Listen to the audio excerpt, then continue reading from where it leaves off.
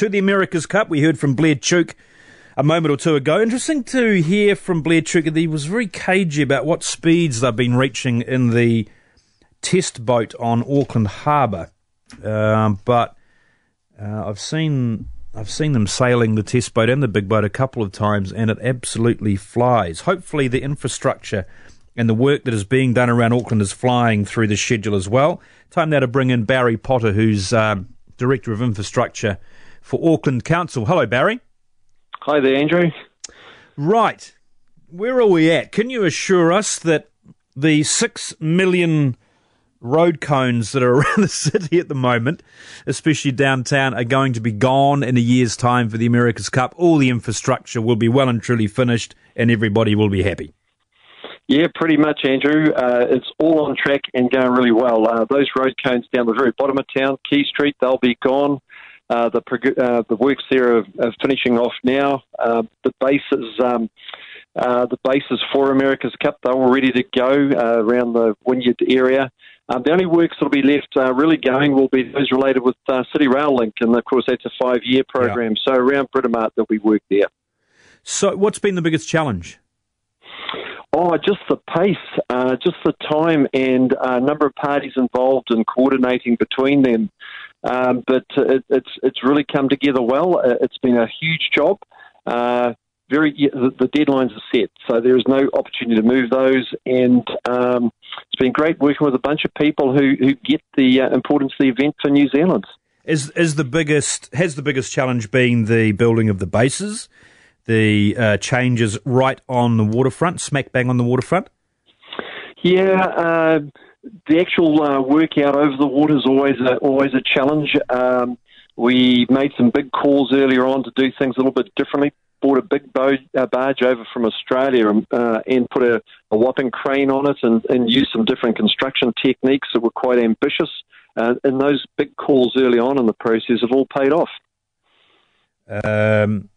As far as visitor numbers, interest, 12 months out, can you put your finger on those sorts of numbers? I suppose with coronavirus, just going off on a tangent, that may well be up in the air. It's a long way away. However, visitor number-wise and visiting super yachts and what have you, where are we at with that? Oh, with the super yachts, more interest than was actually forecast, as I understand. That's a really good story. Visitor numbers, people are talking about it, looking forward to it. These boats are spectacular, so our job was to get the stage ready, and the stage will be ready. So in terms of coronavirus, look, that's a wait and see. No one quite knows where that's panning out, but in the meantime, everyone's got on and focused on delivering the infrastructure, making sure that Auckland's in great shape for the event. What you guys do is always a tough job, right? You're never going to please everybody all the time, right? What sort of feedback or angst have you had from people, especially starting back in the new year or having to be in Auckland City in the new year on that front? Yeah, look, it is difficult because it means people changing their ways of getting around the city. Sometimes think if anyone's ever renovated their kitchen, they know the disruption that goes with it. So there has been a challenge. The approach that we've taken is to make the disruption as short as possible and get in there and do it as quickly as we can. We've been very lucky, I've got to say, with the weather. While weather has been a problem for water supply and drought and so forth, it's been a pretty remarkable construction season. So while people might be a bit unsettled by the cones around the place, we hold in our minds very clearly what the place is going to look like at the end of the year, and it will be spectacular. The streetscape, the whole city centre will look pretty remarkable. So it's always been a question whenever you drive past these roadworks that nags away. Maybe it's just me, but what sort of thought do you give to working through the night, or is that just going to cost too much and it's just feasible?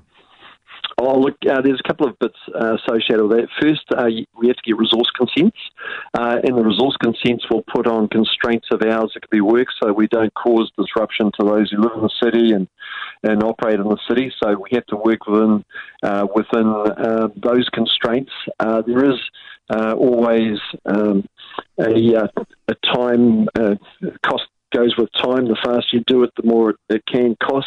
Health and safety is a big consideration. Time crews, so that's paramount for everything that we do.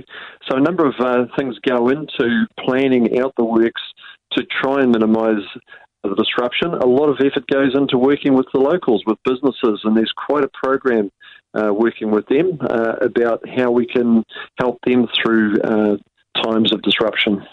And Barry, what will be left afterwards? What sort of legacy will there be left? Well, the legacy will be pretty remarkable. If people go online and look at, do a search on Auckland's Future in Progress, they'll see images of what we're building around the bottom of town, and it's a wonderful environment that's being created. Those of us who remember the last event and before the last event will remember what the air around the Wynyard Quarter was in those days. It was pretty grubby, and today it's a remarkable area. This is really something for Auckland's future. It creates a stage that future events can be held on. The tanks are going off the Wynyard Point. How great is that? We can now do the Wynyard Park down there. So there are many things that will come out of this. Very, very positive for Auckland. It's been a catalyst for a lot of change that need to happen and is now occurring. The first America's Cup gold rush, if you like, was created the viaduct, didn't it? So this one is creating the Wynyard Quarter, correct, or enhancing that? That's correct. And it's also changing the downtown area. It's changing this whole region around the event, the viaduct flowing through Quay Street. People who walk up Albert Street can now see what that's going to look like. That's part of the CRL, City Rail Link works. But the whole city is in transformation, and if people go in there, they can actually see what it's going to look like. You can see it taking shape right now. So all done, Barry, by Christmas, early 21? Yep, all done by Christmas. There might be a little bit of tidying up in January of 2021. That'll be very minor if necessary, but all done by end of this year, all ready to go. The stage will be built. That is Barry Potter from Auckland Council. Just to give us, I just wanted an update